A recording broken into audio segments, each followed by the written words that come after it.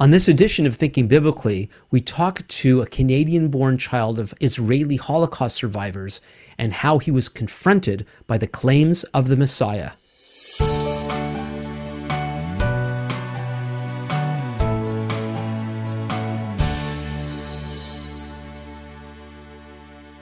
Welcome back to Thinking Biblically. My name is Alan Gilman.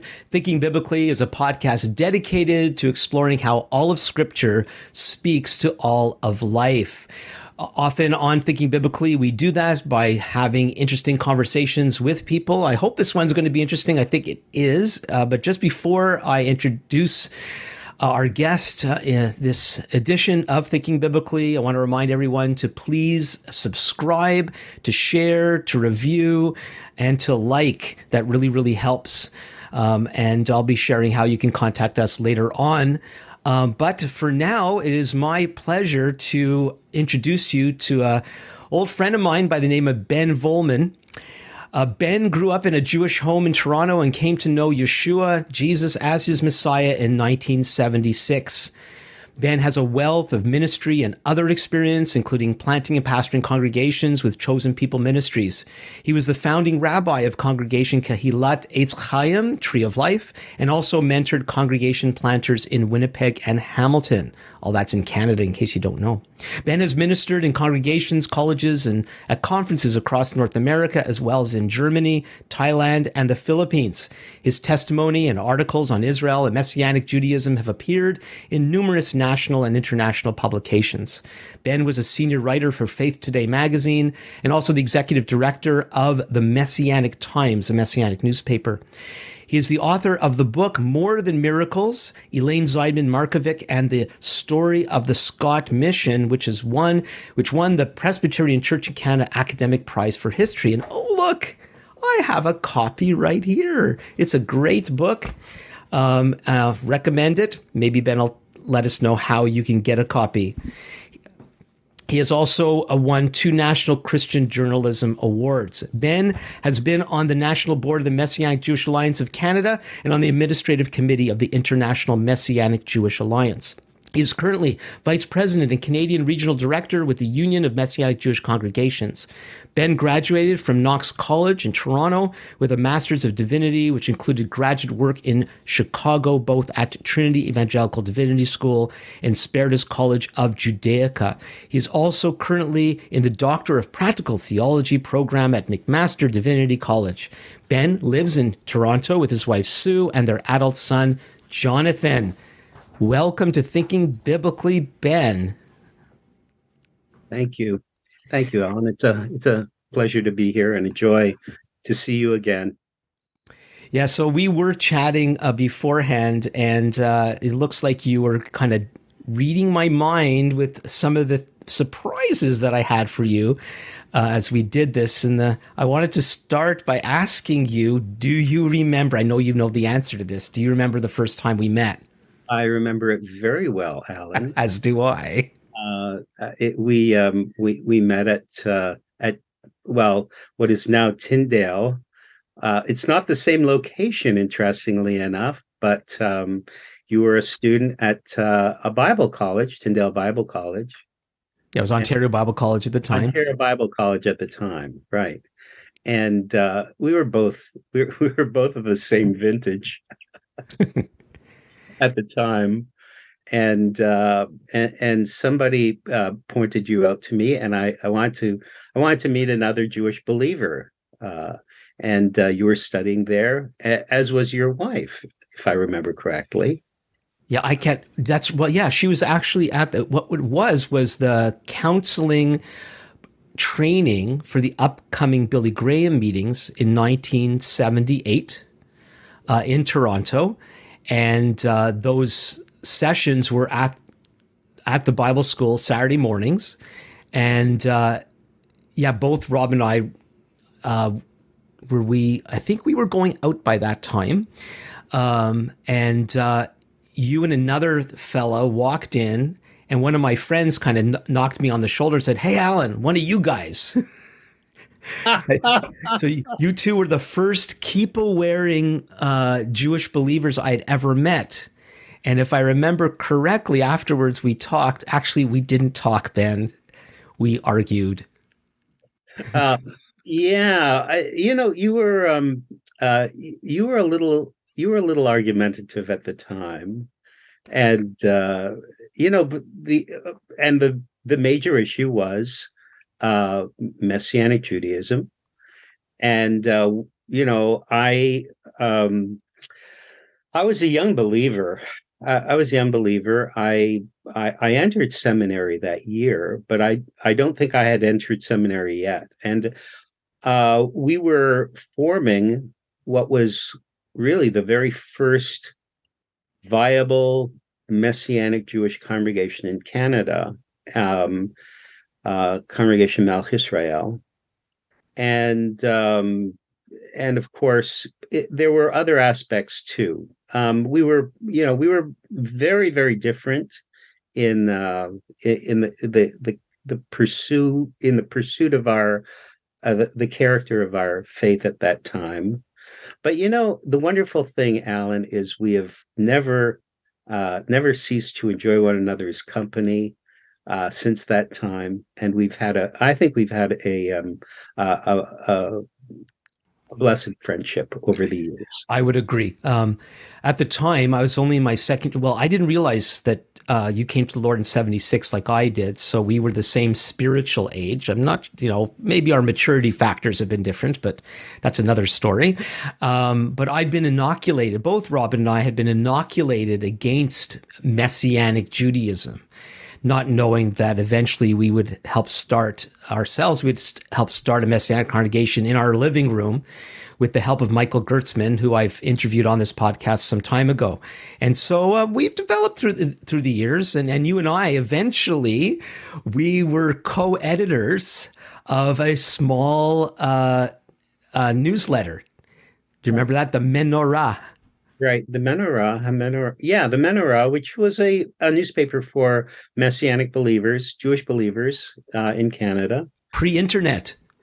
It was Pre-internet, we did that. Yeah, yeah. I think it was stone tablets or something, clay tablets. yeah, yeah. Yeah.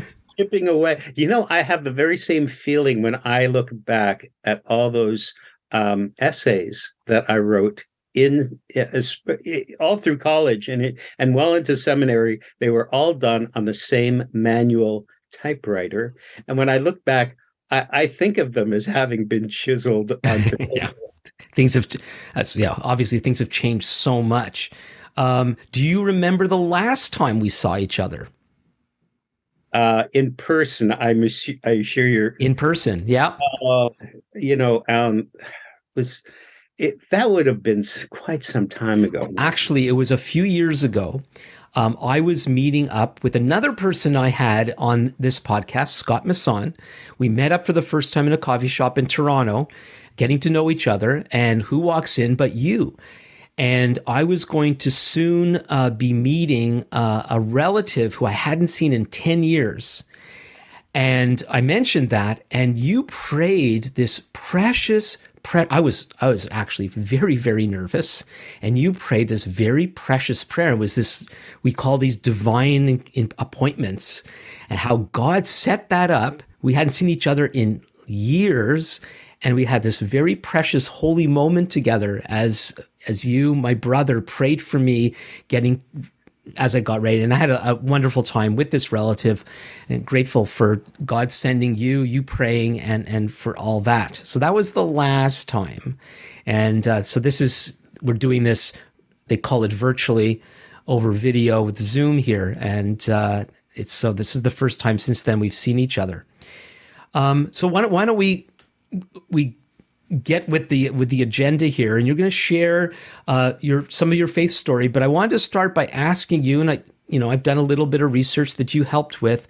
How far back can you trace your family line? That's a very interesting question.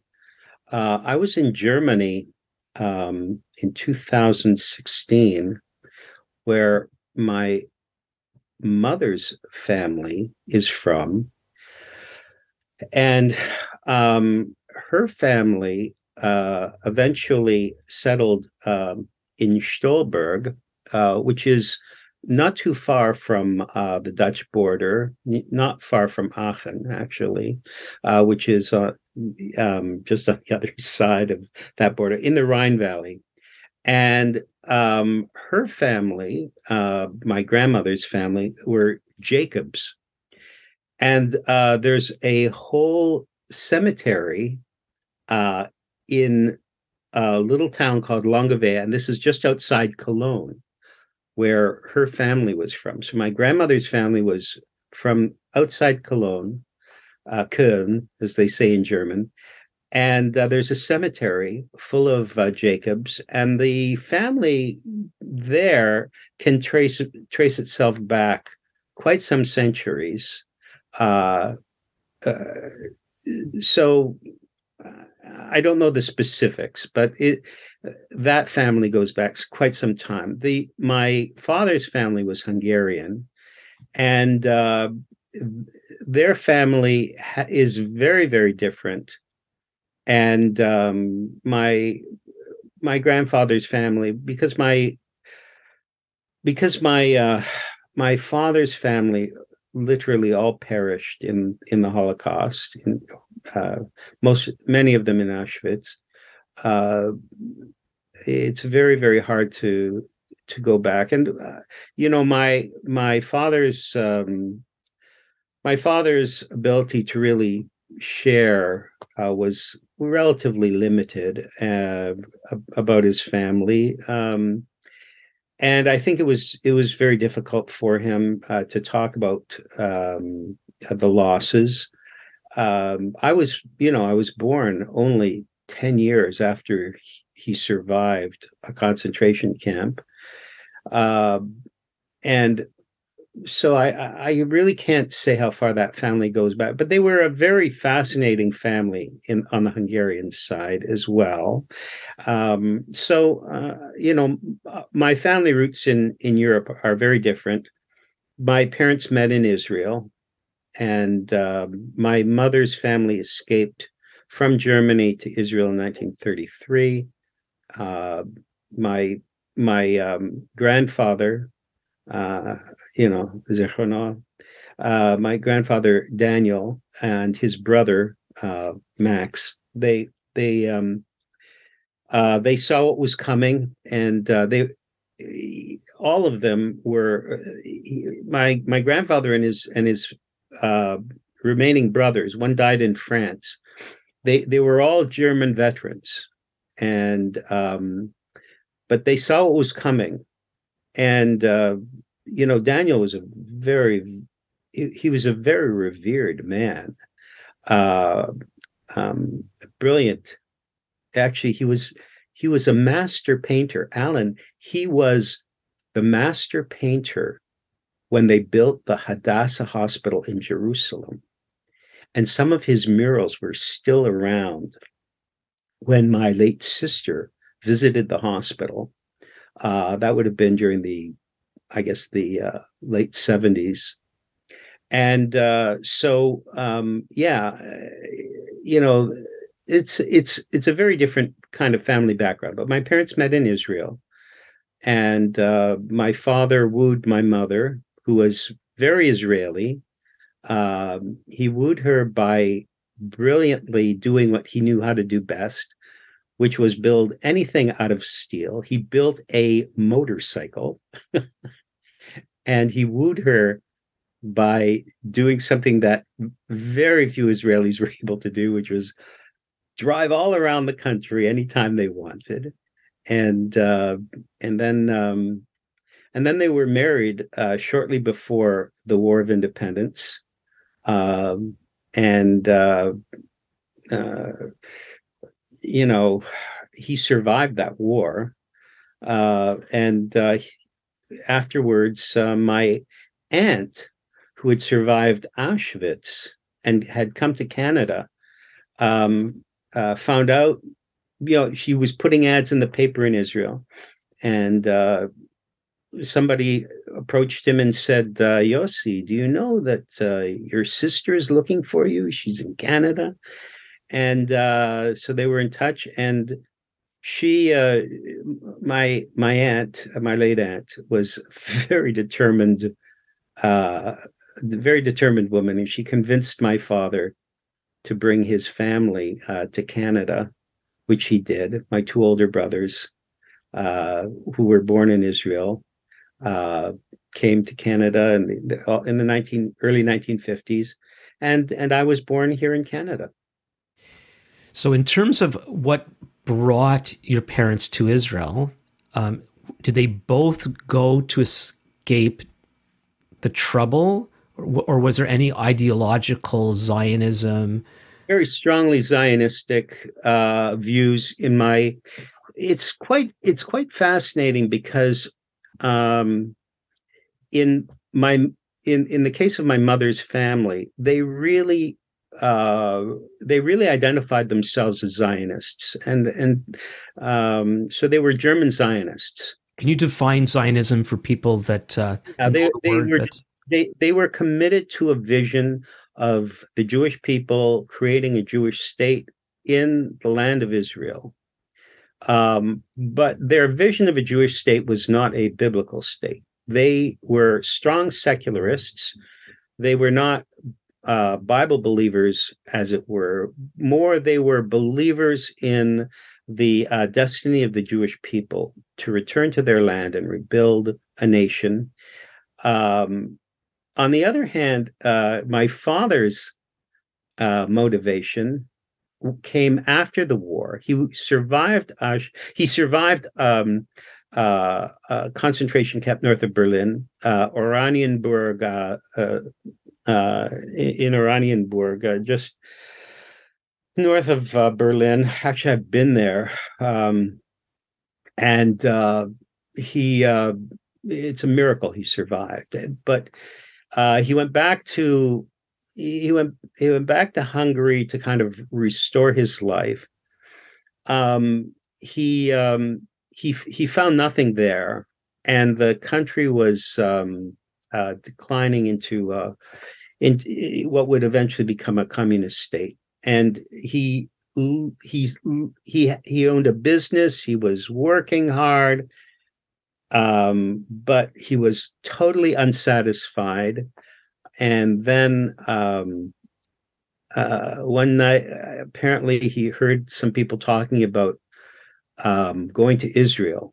He went to his friend and simply said, I'm going to Israel. I'm selling you the business. I'm going to Israel. That's it." And I discovered a fascinating thing. He was from a town in Hungary called Győr. And I discovered through the internet that the rabbi in Győr, the lead rabbi in Győr, was a very strong Hungarian Zionist. And so I heard a gentleman from Győr, uh, and it was amazing listening to this man. He had exactly the same accent. And he was speaking in Hebrew, and it was translated.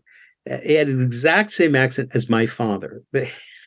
And he was saying, we grew up in Győr under the rabbi who told us that, the future of the Jewish people was in Israel. And so that was my father's motivation. did they ever regret coming to Canada and leaving Israel? In many ways, there were some really deep regrets, I think, in my mother's life. She would be thrilled to know that she now has many Jewish grandchildren and great grandchildren in Israel through my older brother who lives there and has prospered and been blessed with a wonderful family in Israel. Uh, and I am too. I feel blessed to know that's her legacy as well. I think it was very difficult for my parents. And when they came to Canada, they came to Toronto. They lived in a very middle class, lower middle class. Well, it was really a lower class neighborhood in the west end of the city called Mount Dennis. I was, we lived in tough circumstances. My father really struggled. Uh, uh, Look, you know, my father moved from Hungary to Israel. He always spoke to my mother in Hebrew. Hebrew was the first language in our home. And then he came to Canada and he had to learn English. My father was not a sophisticated intellectual gentleman. He was a hard working journeyman metal worker.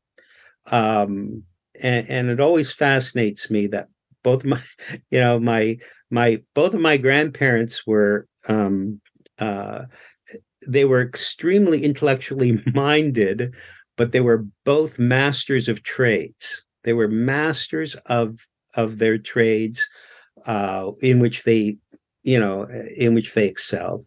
And so the fascinating thing is, my father struggled here, but he learned to read an English newspaper and to become highly functional in English, despite all those challenges. So I really have to deeply respect that. I cannot say I've done anything like that language wise. I sometimes say to people, I learned, when I was growing up, I learned what were called three dead languages, and I killed at least two of them.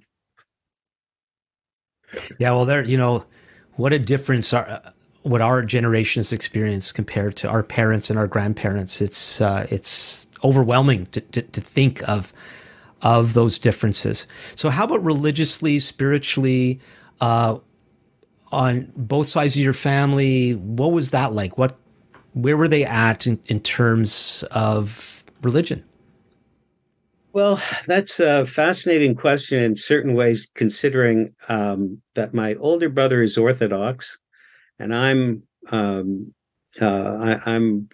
Messianic Jewish rabbi. We use the term rabbi now. When even back in the day when you and I first met, Messianic leaders didn't use the term rabbi actually.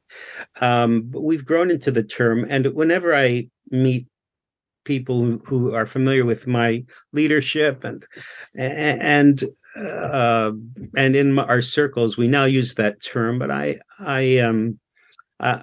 confess, I mean, I have many, I have years of uh, theological study, but behind me. But it's, I use the term messianic rabbi, but people love to call me Rabbi Ben, so I concede with to that. But the reality is that I grew up in a very secular Zionistic home, and my parents were very Israeli. We really were Israeli in our perspective. And I remember the story of an American, very famous American, who goes to Israel, and he meets an Israeli, and he shows him his tzitzit, and and the other elements of his synagogue life. And the Israeli says, "We're Jews, but we're not Jews like that." And so we were very secular. My parents, though, and this is part of the culture in Canada at the time when they came, uh, uh, Jewish people were not all that welcoming to Israelis. When my parents came, there was an attitude: "Why didn't you stay? you know, you were there. Why didn't you stay there?" And many of these people had come from Eastern Europe, or they had been here, and my parents were survivors in many ways. I mean, so they they did have you know they did have some affinity with those people with similar backgrounds, but our identification was very strongly Zionistic, uh, very Jewish. You know, our identity was uh, a, a challenge because we grew up in a very non-Jewish setting. It was, it, our being different was known, but we were very assimilated in many ways. But I had absolutely no interest in spirituality, no interest in God. I didn't believe in God. And a lot of that was tied to my views of the Holocaust. The Holocaust really did hover over my thinking about God. Where would God be? What kind of God would allow us to experience such horrors? The many of my cousins in Hungary perished. The last of my cousins perished in Auschwitz. This Friday will be Holocaust Memorial Day. The January 27th marks the liberation of Auschwitz.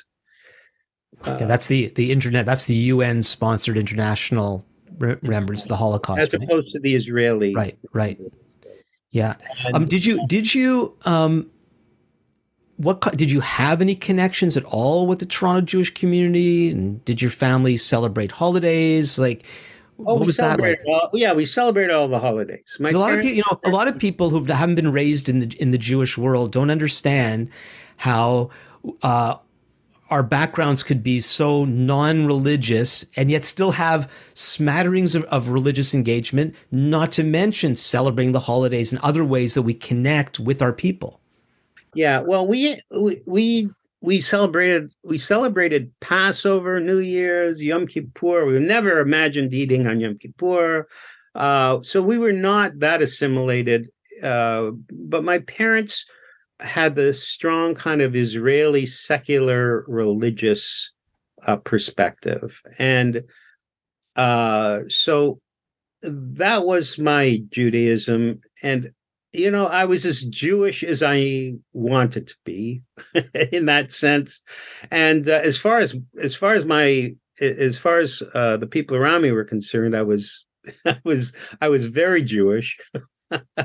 I so there was never any question about my Jewish identity. In fact, we fought other kids in the schoolyard because we were Jews.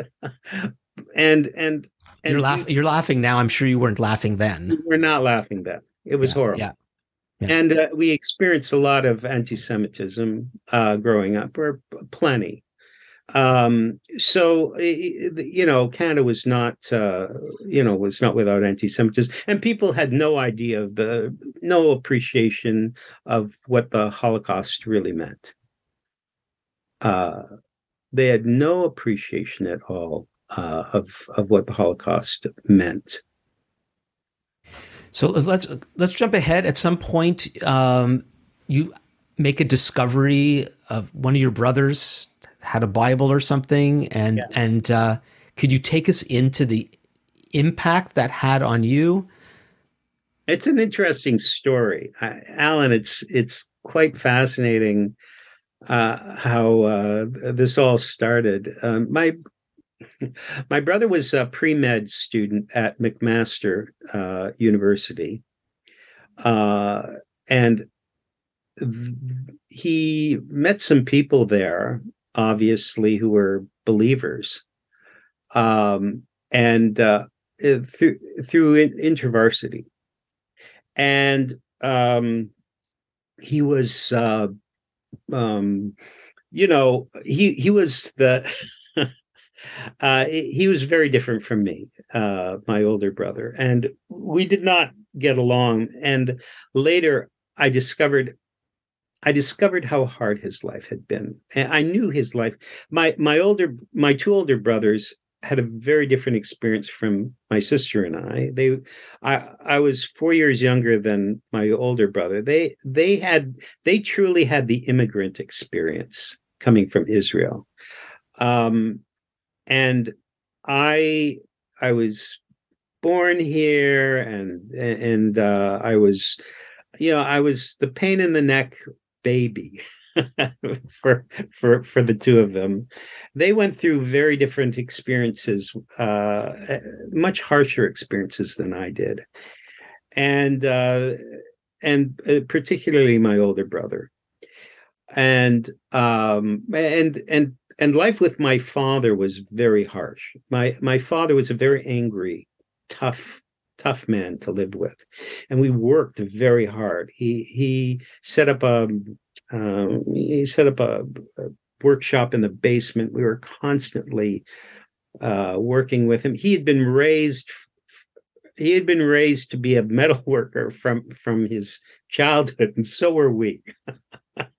But my older brothers experienced it in worse ways than I did. And then my oldest brother went to university. Not directly. He went through the Army program. It was a real challenge. My parents had no wherewithal financially. My parents struggled very, very. It was a very difficult financial struggle. But my oldest brother decided to go to university through the Army, and he went to the Army training program originally to go to university, and then left that. But my older brother, by that time, there were other programs that helped young people go to university, and that was what happened with me. I entered the University of Toronto, and I stayed in Toronto, and I lived at home.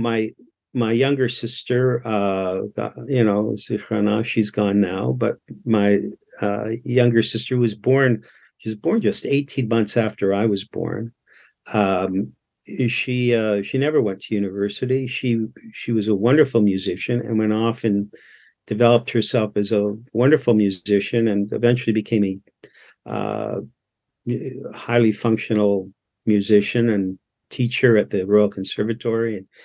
But I stayed, and I was studying philosophy at the University of Toronto, and my brother was at Mac, and his university career was winding down because he was not happy.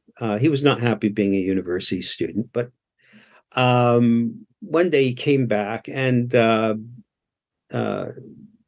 his backpack was lying around, and out of it, literally, was some book. And it was a very beautiful looking book. It was the Anglican Common Bible in paperback form, and if you remember, it had it was a lovely Bible. They had a beautiful cover on it. It said Common Bible on it in gold on a white background. And in those days, most of us, we had old Bibles around, and we had Torahs around. My parents read Hebrew, and we were, my brothers were educated and started to accumulate some books, not that many. But, and of course, my parents had Bibles because, as Jews, they had the Bible, and they were very, very, particular about the Shabbat. My parents were both very particular about the Shabbat, adhering to the Shabbat. So my father would not work on the Shabbat, for example, and Friday nights were particularly very important for Shabbat. So that was very important in our family. And so I'd never seen a Bible like this. But what really fascinated me was it was a whole Bible. It was a New Testament, and it was a Goyish Bible, and it was beautiful. And not only that, but you want to explain Goyesha to our audience? Oh, it was Gentile. It was Gentile Bible. Very, very, as non-Jewish as you can get, and still be on the planet. Well, what was it doing there? Yeah. I obviously my brother must have been reading the darn thing. And of course, you know what I suspected was that we were going to be doing the usual fight thing, which we did all the time, some kind of argument. And the next thing I knew was going to happen, he was going to look at me and he said, "Do you know that the Bible says?" I knew that this was coming. So I, of course, had to beat him to it. I had to get my own Bible and be able to quote something back at him. That's why I went out and bought a Bible. And I So I said, just so I don't know if this is a gap or whatever. So how did you how did you know he didn't get it to resell it or some? I can't. How do you know that he had any kind of affinity besides the fact that he possessed it? I didn't. Okay, you just so Talked okay. about it. No, we never. We did have a conversation later, which uh, that's that's a whole different story. We had a conversation later, but the reality is, uh, this was this was without any conversation. I never brought it up with him at the time. He would never resell a book. That Okay. was not the sort of thing he would ever do. If it was in his backpack, it was the only reason it would be because he was reading the dark. Okay, so you saw the thing and ding ding ding the alarm bells go off and you head to the front lines. Oh yeah, Okay. found a bookstore that sold Bibles. Man, suddenly I discovered there were all these Bibles, and so I went out and got one. And I ended up with a big fat Jerusalem Bible. I love the title. I had no idea it was Catholic. Had all these extra books in it. I didn't know why. But anyway, and a New Testament because uh, Well, it's that's also a Goyish Bible. which was also a Goshen Bible. But it was, the interesting thing was a great translation, Hmm. and It's it was one of the early modern translations, and and those brought to days. you by the Catholics. Yeah, I didn't have any idea what it was. I love I love the fact that it said Jerusalem, Yeah. you know, uh, but the reality was I didn't know anything about Bibles. I didn't know anything about religion. I didn't know anything. I was a philosophy student. I was studying English. My goal was to become a writer. Yeah, I, I want to stop you for a second because I find this fascinating. Um, I think I understand it. I'd like to hear from you because it's come up all the way through. We were secular. We were not religious. I didn't know much about religion. Then we kept Shabbat. We had Bibles in the house, and strong identification with being Jewish. Fights in the schoolyard sort of thing. How do you explain? We know nothing about religion, and yet you sound more religious than most people all at the same time. well, because Jewish identity can't be extracted from our biblical heritage. The strange reality is that I knew more of the Bible than I would have ever admitted to anybody else. I read parts of the Bible all the time. Uh, I did think about God. I didn't want to have anything to do with Jesus, but I thought about Jesus. I read The Mushroom and the Cross specifically to find out information that would keep me from ever having to worry about whether or not Jesus really was somebody I had to take seriously. Was that a book title? Oh yeah, that was a very famous book of the '60s, The Mushroom and the Cross. I Okay, I'm ignorant. I have not heard of it. Oh yeah, yeah. It's Okay, I'll have to check it out. but anyway, yeah. So yeah. So here I was. I would have considered myself total agnostic. Um, I wouldn't have called myself an atheist because that would have taken some conviction. Okay, that's fair.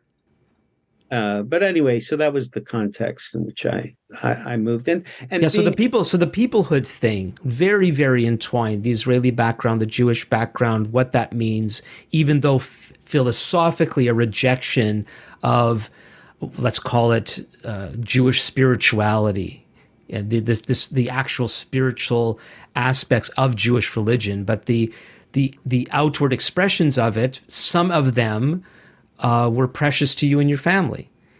And then, of course, once you encounter the Jesus factor and the New Testament factor, that calls for a harsh reaction and has well, to be dealt with. this is it.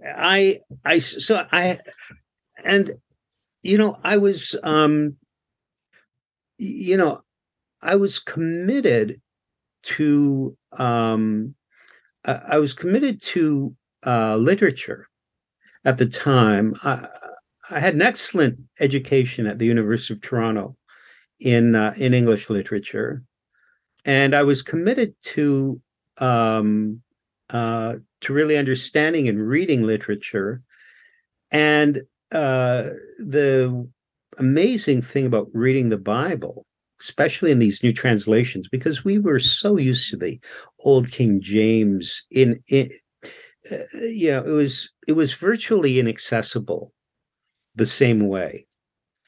Uh, but once the Bible was freed from essentially from this New King James, language, it came alive to me, and I suddenly realized, reading the prophets, reading Genesis in language that was poetic and powerful, that this was the book of books. Actually, it's a library. This is the library of libraries. We don't think of it. It's 66. It's not books, but 66 manuscripts, essentially ancient manuscripts, which some of which are book length, and some of which are a page length virtually, or somewhat. But it's a library. We hold an ancient library in our hands, and the immense character quality.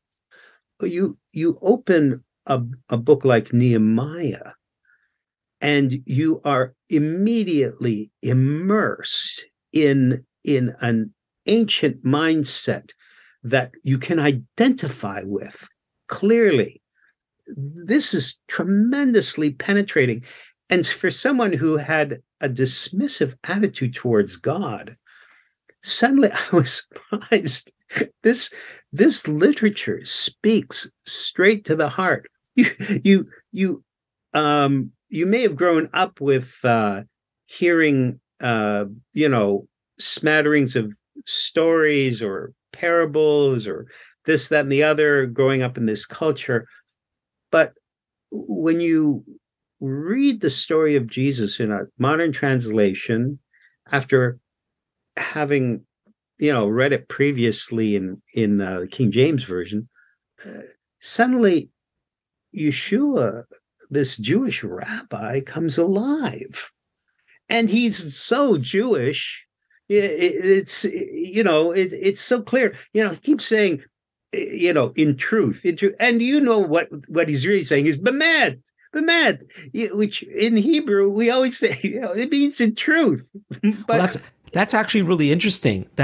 So you're describing your experience of reading the Bible. You get to the New Testament at some point, and you possess a Hebrew lens that a lot of people don't have, and you're actually hearing the echo of Hebrew while you're reading a modern English translation of a Greek written book, which actually has a very, very strong Hebrew base, and you're picking that up. That's fascinating.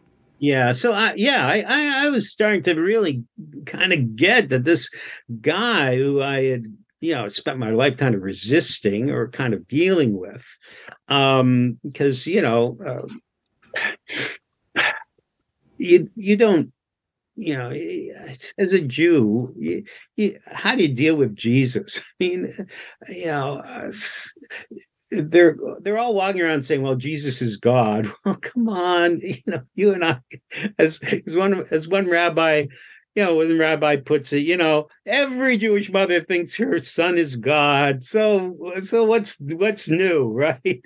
But the fact is, when you come to grips with this literature, as I did, you are suddenly exposed to a very, very powerful and very potent new way of perceiving what are really the true roots of the what we call Christianity. And I had no interest in Christianity. I was not tying this to Christianity. I was not in any church setting. All I was doing was encountering the Bible. And I was not biblically minded. And at the same time, I was a young man trying to struggle with my own reality, which, as youth is a very troubling time. So, would you say, Ben, that your realization of the truth about God and Yeshua came gradually, or was there an aha moment that you had, that a tipping point, something like that? Yeah, there was a tipping point. I um I was reading something else, and it said, well, Jesus challenges us in John chapter 14, verse 3, where he says, "I'm the way, the truth, and the life. No one comes to the Father but by me." So I was reading that. I went to the Bible, opens it up. By this time, I knew enough, how to find it. And there he is saying, "I am the way, the truth, and the life. No one comes to the Father but by me." I look at that and I'm thinking, I know what he's saying here. Like, okay, the Sermon on the Mount, really, okay, I really love that. But this stuff, I mean, I am the way, Haderach. As a Jew, you know what Haderach is? It's the way. That's Torah, the way, the truth, the life, Chaim. Wow, no one comes to the Father. No one comes to the Father but by me. Oh, wait a minute. That was the end. That was the point at which I decided, I really I had to get rid of this influence on my life, because if you followed this guy all the way, you were you were going to find yourself in territory I was not prepared to do. So that was the turning point. And I thought I put the Bible on the shelf. I thought I'd forget about it. But the truth is, what happens is that you try to close the book on the Bible, and God does not close the book on you. I was struggling. I spent the next year really struggling with the thought: is there a God? Is there a God? And suddenly and especially my readings in philosophy, because I was I was reading and had been studying a fair amount of philosophy. And of course, in philosophy, I always thought that modern philosophy would be about being godless, but instead we always talked about God. then I read the Pensées, the brilliant writings of a guy called Pascal, brilliant 17th century French philosopher, who had has a personal encounter with Yeshua, and he's and he's a man whose thinking is so incredibly profound. You cannot resist the power of this man's intellectual insights. And so I just realized a lot smarter people than me have had to deal with this stuff. And and one time I actually tried to pray. Couldn't do it. So yeah, I spent a year wrestling with this reality. So it was a very, very challenging time. And then I kind of came to the end and I was thinking, you know what, philosophy just doesn't have it, you know? And I felt I was at a dead end. So that was my journey at that point. And the tipping point? Well, I'm crossing Don't the leave us. Don't leave us at the dead end here. well, I'm crossing the campus of the University of Toronto, and I see a sign. Uh, I always used to joke that there's a passage in First Corinthians where Paul says, the Greeks, Greeks seek wisdom, Jews seek signs. Mm. And I'm crossing the campus. There's a sign. It said Art Cats, and which immediately attracted me because it's a very Jewish name. We'll go up and take a look at it, and it's it's talking about this guy, former Marxist, former philosophy teacher, now expounds on the person of Jesus Christ, talking at the other side of the campus. I'm on my way to lunch. It's 1:15. The meeting had started at 1. So the MedSci Auditorium, which is a bit of a hike to the another side of the campus. I thought, yeah, I got to go hear this guy. I had a class around 2, and I went anyway. And there he was, talking about the things that had been on my heart for the last year. I'm sitting there, I think to myself, there is a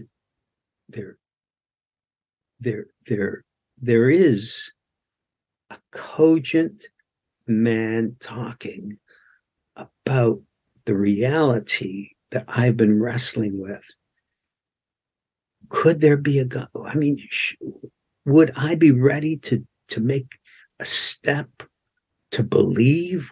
Could I believe? I'm going through every possible reason why I should or should not believe, and I'm going through every relationship thinking about what would be the consequences if I were to decide that God exists, that Jesus is who he says he is.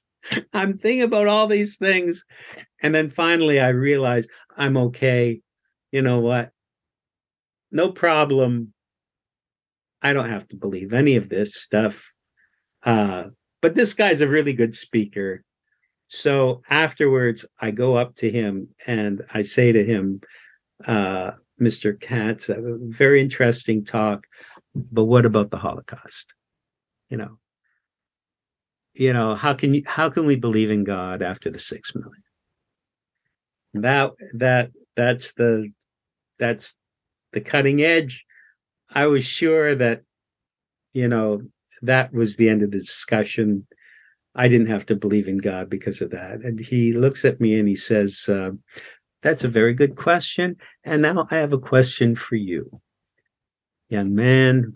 And I was young at the time. I wasn't 21. I was 20. And he looks at me, he says, what are you going to do about the Holocaust in here? And he points at my heart. This is a man who had thought about this a lot more than I had. And he looks at me with that expression,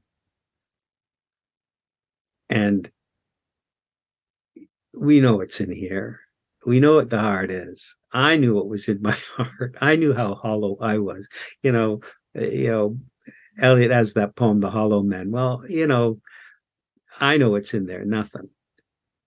And at that moment, I realized I'm no better than anyone who perpetrated the evil that I had been raging against all my life.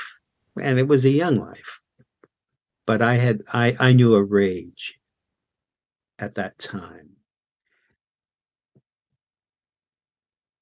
And as soon as he said that, I didn't have an answer.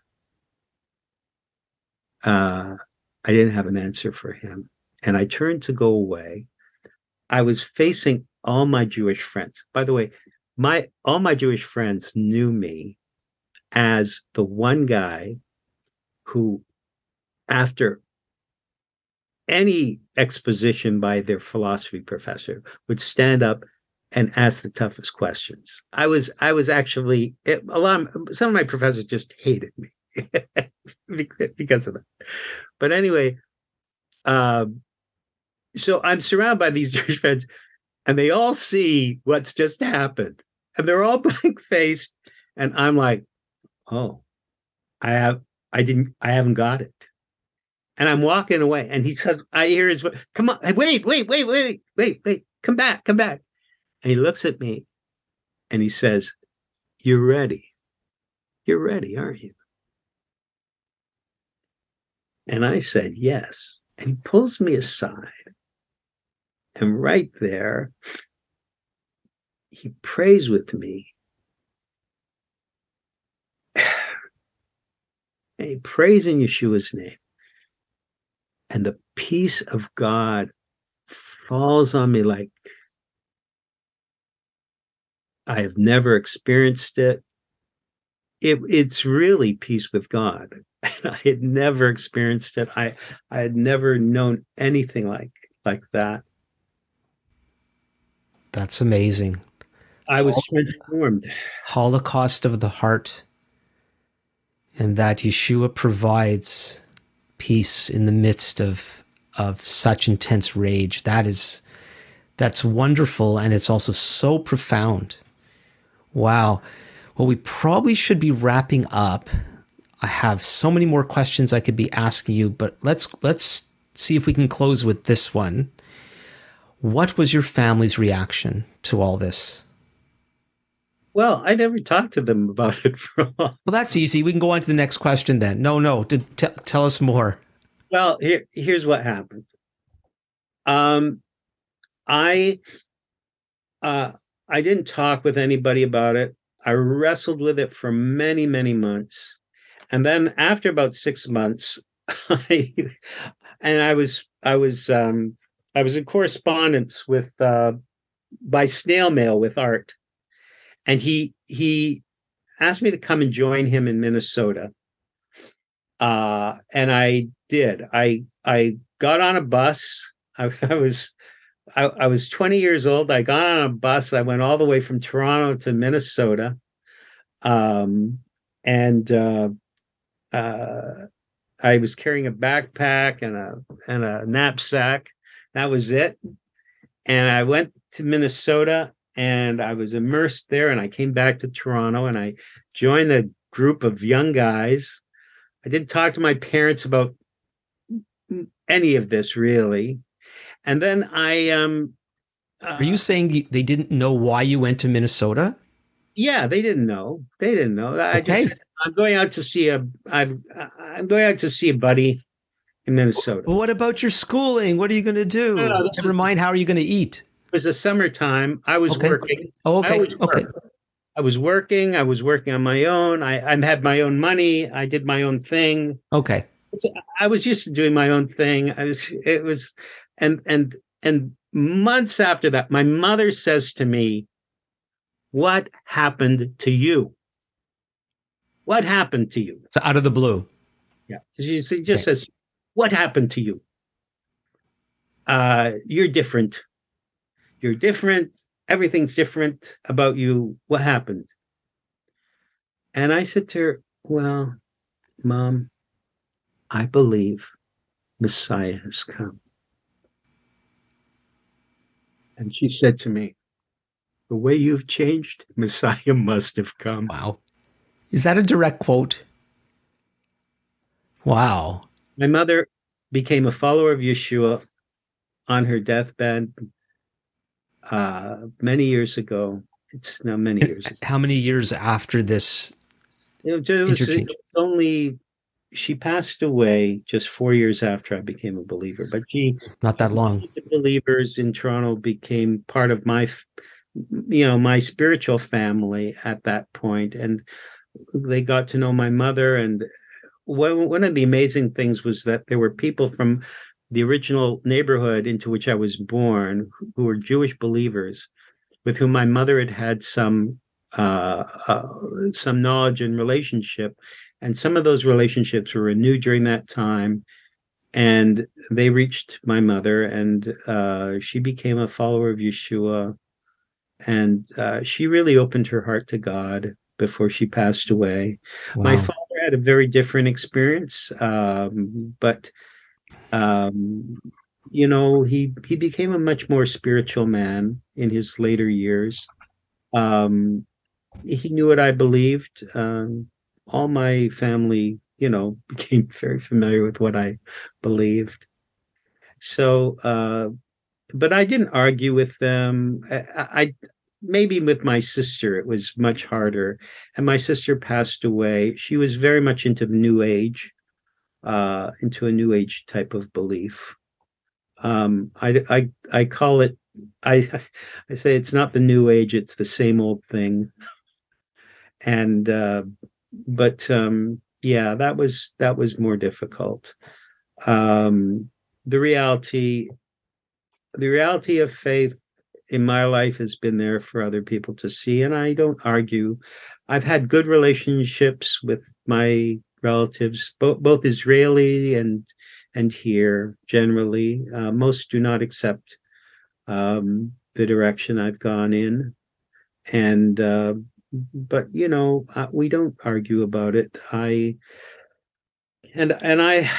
really become more and more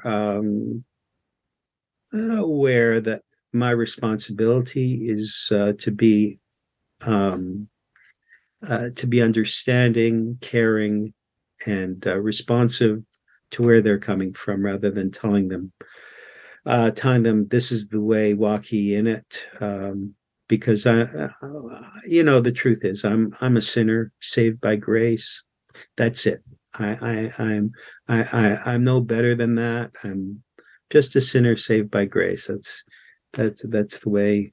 It's the way I prefer to see myself, and I'm just very grateful for God's grace on my life, and I have no more claim about you know about being religious than that.